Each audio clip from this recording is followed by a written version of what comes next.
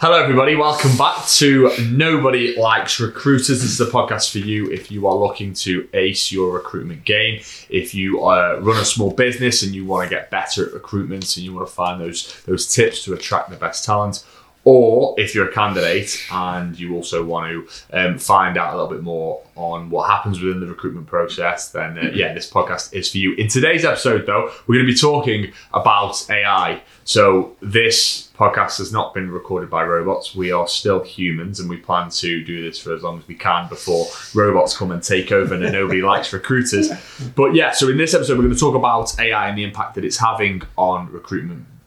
But instead of talking and theorising about the future so much, what we're going to do is we're going to speak to the lads, Lee and Steve, who obviously run Logic Resourcing, who are a boutique agency that service businesses in the Staffordshire and Cheshire area, but also further afield. We're going to actually talk to you guys about how you're utilising AI at the moment. So a lot of the podcasts on this, Lee, we're talking about this off air, very theoretical. How can we do this? How can we do that? We're going to talk about how you're using it and where you think it adds value. We are. Cool. So, you want to? Yeah. No, that's it. I mean, when we say, I've done my job. When we say AI, I mean probably the program we use most at the minute, or the is it program software? I'm not too techie. Is Chat GPT, which I think You've heard so much about AI, haven't we, over the last 2 or 3 years? And, we've got these ideas of robots and science fiction films. But Chat GTP is the first thing that's it's almost like really quickly being thrust upon us. Yes. Everybody's talking about it. Everybody's got something to say about it. Yeah. More people signed up to use this than anything else. It reached that user threshold within about 3 days. And eclipsed, the same amount of time that it took Facebook in 2 years or whatever the statistic was. Carry on, sorry. Which is mad, really. And when you get to kind of use it for the first time, I was completely blown away. You can ask it questions, you can kind of get opinions, you can paste content in and ask it to summarize. So there's loads of different tangible ways that we kind of use it on a day-to-day basis. But I think it's more concise though, isn't it? Because how does it differ to just banging something in on Google? But actually, you get to the crux of what you want a lot quicker. And actually with probably a lot better accuracy as well is probably the biggest thing, isn't it? And it feels like it's basically a chat bot, but it actually feels like you are talking to it. You can ask it a question, you can then rephrase the question, you can ask it something else about the subject and topic. Yeah. And it is like you're having a kind of a real conversation, really. But we'll touch on some of the things that we use it for recruitment on a kind of a daily basis. But there are some mistakes that I think people can and will and are making at the minute, so we'll try and cover them really. So first one I think that's huge for us is researching a position, isn't it? Yeah. So what you mean by that is you've been given a role. Yep. And they're like, right, we want a MIG welder. Yeah. Yes. And you're like, what do you mean? Let's just pretend we don't know what that is for a second. Yeah. Because there's a previous episode where we did with Alex, it's all about recruiting in the engineering space, which you can go back and find, by the way, if you do want to listen to it. But yeah, so you've been given this remit and you're like, I don't know anything about this role. Yeah. Chat GPT gives you the ability to find out about it quicker than it would have done if you were trawling through Google articles. Yeah.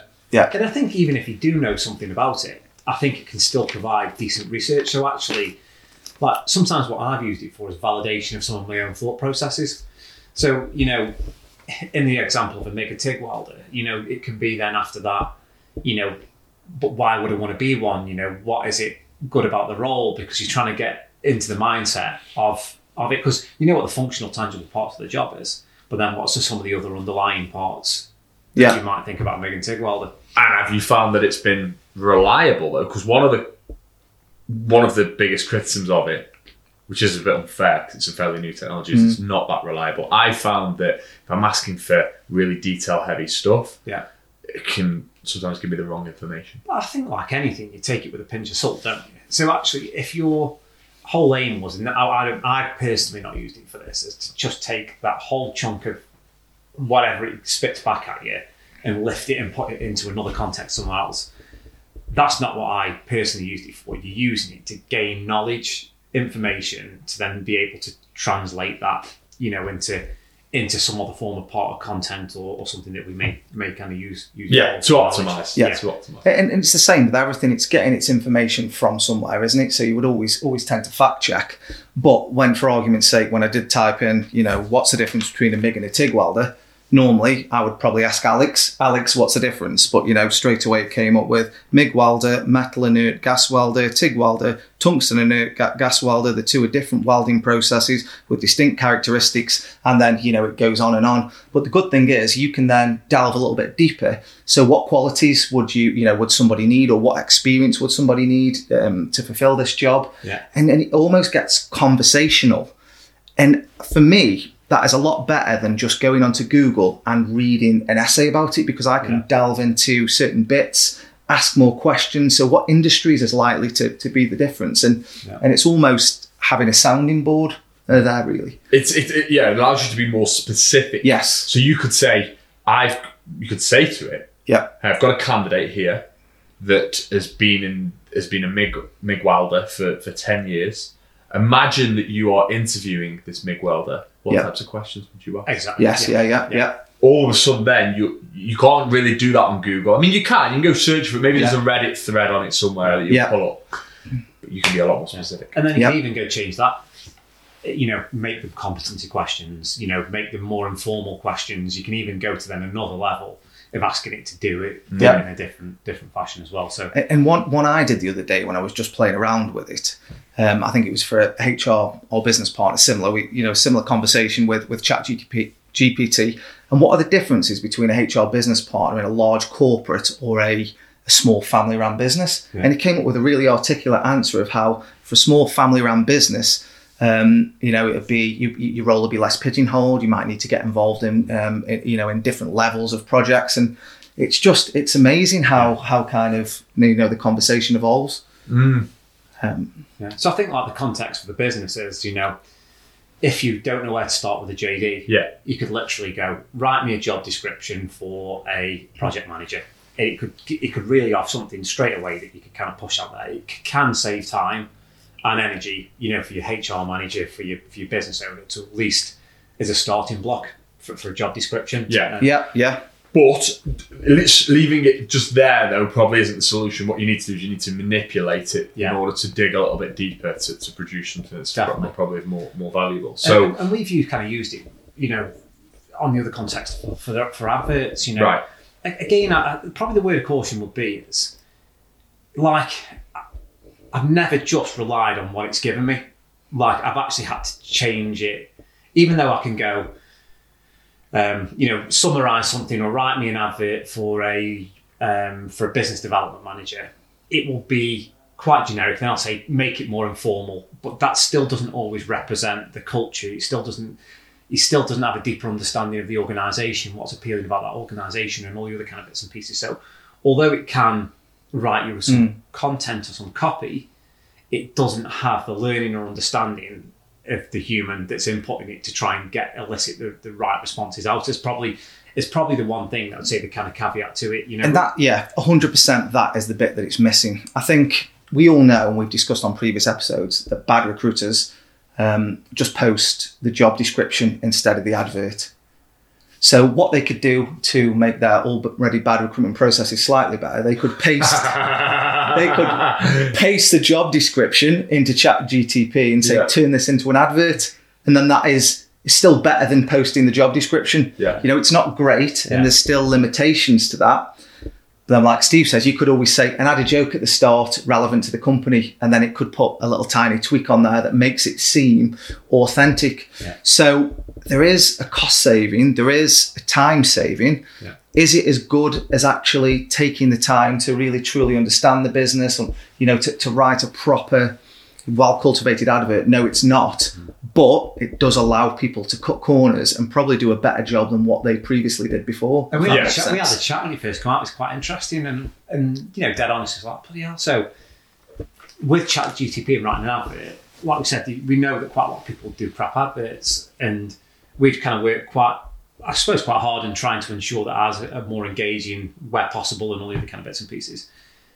Does that mean leveling the playing field for everyone else, to like you said, at least getting half decent adverts? And probably the reality is, in the end, you still need human intervention to be able to really make it educational, insightful. Yes. Like, although it provides, like Lee said, that really good building block that may be better, a far cry from better than what you were doing before, I still don't think it replaces the individual input of the person doing it. No, it doesn't. And you talking about leveling the playing field. So here's how I put that. The bad recruitment agents that just take the JD and do that. If that's what they do anyway, right? ChatGPT could make their life a bit easier and it may increase their game by 5%. But because you spend that time writing the JDs before and trying to actually think about things in a more nuanced way, you're just going to take that effort and that work ethic and apply it to something like ChatGPT to just improve yours. So while theirs are going to go up 5%, yours are going to go up 15%. Yeah, so that's how I see it, right? But bad behaviour is going to exist even with ChatGPT. But it doesn't. It's not just. But it is great, you know, like when you've got a bit of a block on how you want to articulate something. Again, probably the one caveat to it is you have to know what to input. You do. Yeah. So, like, I had about 5 or 6 iterations of putting in different things, not too formal, you know, whatever it was, to try and get something in the end that I didn't fully use, but I used aspects of it. Mm-hmm. So, if you're just going to give it one pump and say, run out of it for X, probably ain't still going to get you great output. And Lee, what about candidate sourcing specifically? How can it help there? That's not clear to me. So there's a few different elements of candidate sourcing. Again, it does. The first part probably falls down to research. So say, for example, we were recruiting a junior marketing role. What we would generally do when sourcing externally is go and search the job boards, LinkedIn, different Boolean sites, different sites. We go out and cast the net. So I pumped in, give me all the different job titles for a junior marketing role. Straight away, ChatGPT came back, marketing executive, marketing coordinator, social media coordinator, social media manager. So it gave me all the potential job titles that people could be working in. I said, okay, great, thanks. The client was in e-commerce. Ideally, they were looking for some form of e-commerce experience. So give me a list of all the local e-commerce retailers within a 50-mile radius. Boom, it came up with all of them. Now put this into a Boolean search string for me. So it came up with all the job titles, all the different companies, and I was able then to paste that into the job board. Did need a little bit of tweaking here and there for the various languages. But what we would have done previously is, you know, look through Wikipedia, look through business directories. But this was able to make a pretty concise list within a matter of minutes. Again, it wasn't everything, was it? Like, I think, again, it gives you a decent starting block. Yeah, a starting block is the best way to put it. A boost. Yeah, 100%. Makes life easier. And I think that's the way it should be viewed. It's not it genuinely is not, it's going to fix everything. But you've just given a tangible example of something that was quite laborious, which has now become a lot easier. Yeah. But that enables then the good recruiters to do their job better. But you still this is the point I'm making. Exactly. It's the same with marketing. This is the AI is producing lots of solutions for marketing. Yeah. But if you don't use it properly and you still don't apply that effort and use your brain, it's not. It can't turn you into a great marketeer. Is the point. But how many conversations have we had, Steve, where I've sat down and said, all right, you know, HR business partner, what are the other titles? And we've probably, you know, on assignments, we've pulled ourselves away from the room, haven't we? Just got our heads together and spent a good few hours formulating and planning to do a search, so proactive. Now this at least gives us a bit of a jump, gets us thinking. Sometimes this will pick things we've missed and vice versa. So you do still need to understand what you're doing. You do still need to understand the fundamentals of Boolean searching, the best practices of candidate sourcing.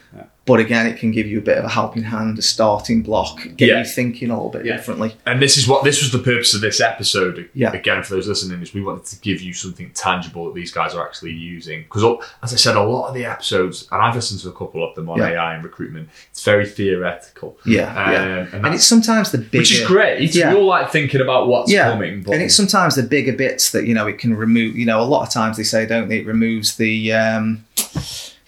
the bias for large corporates can process thousands of applications an hour. Well, that's not important to a lot of small, medium businesses, 90% of the businesses that are listening to this. So, hopefully if you can take a few of these away, there's some tangible benefits there. I agree.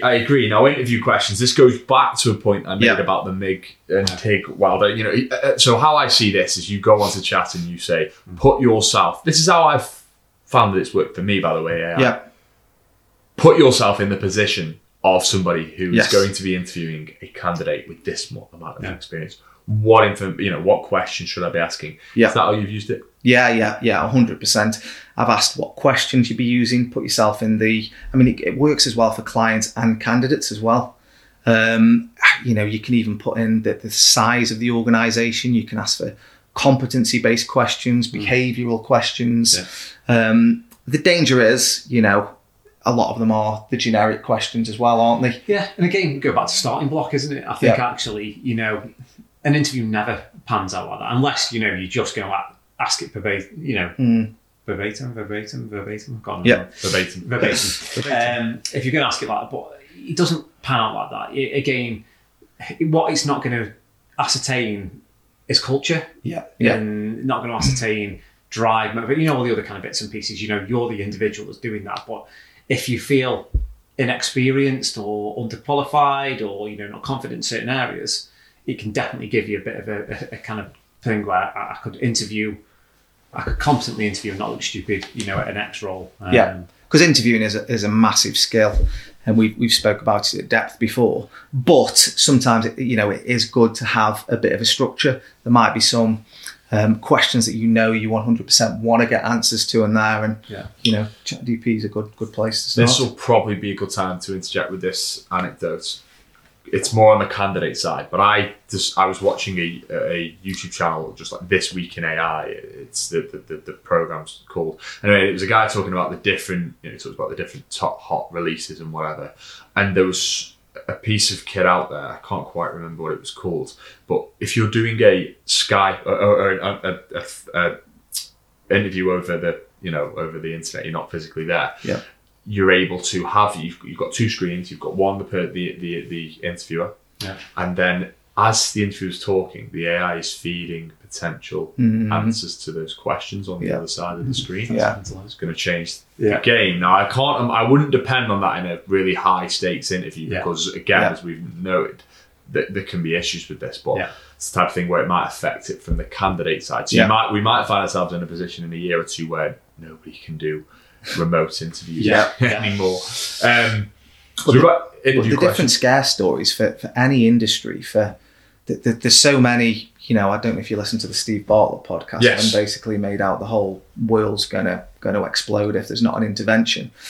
But some of the ramifications could be quite serious. It could affect industries en masse, couldn't it? Depending on how and where we go with this. I think there's already been some contact centre based roles, haven't there? I can't remember if it was British Gas or somebody that have. And it laid off 300 people as a consequence to the I suppose now the level of the AI and the ability to respond is kind of eradicating jobs, But as it eradicates some, there'll be more kind of created in different areas. So. Yes, although I mean, I don't know how many people need to be prompt engineers. So it's something that people have to. I think the authorities have to be aware of. I watched is at Chatham House, where a lot of the think tanks gather, and it was a talk. It's Tony Blair, the head of Microsoft, and another lady I can't quite recall.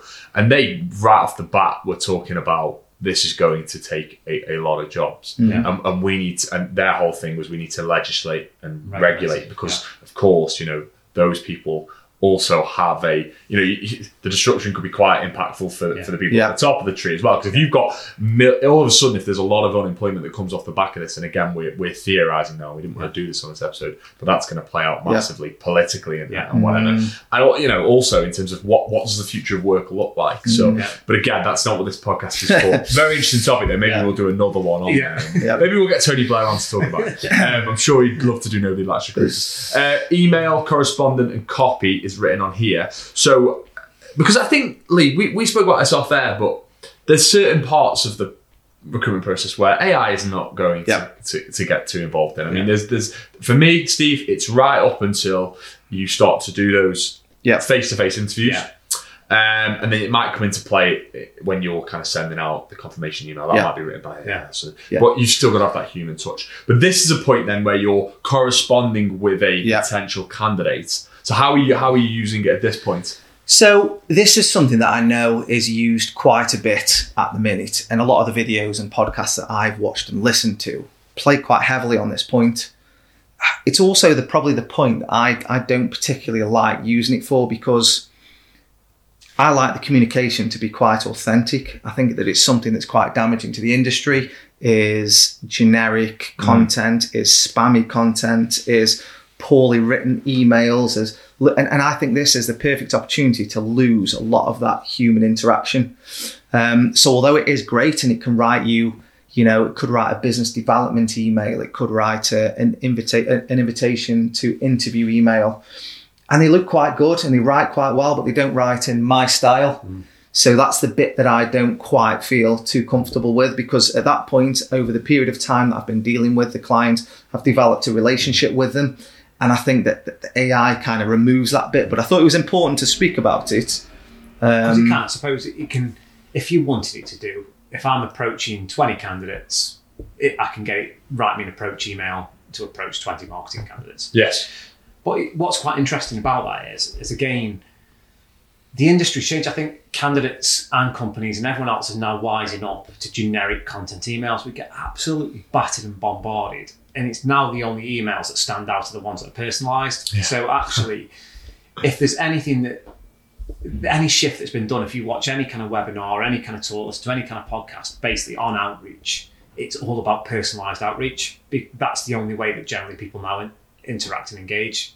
So there will obviously be an anomaly to that. There'll be people probably with lots of examples of where they've done a sequenced kind of business development strategy that does 7 emails and it succeeds, and that's time and place. But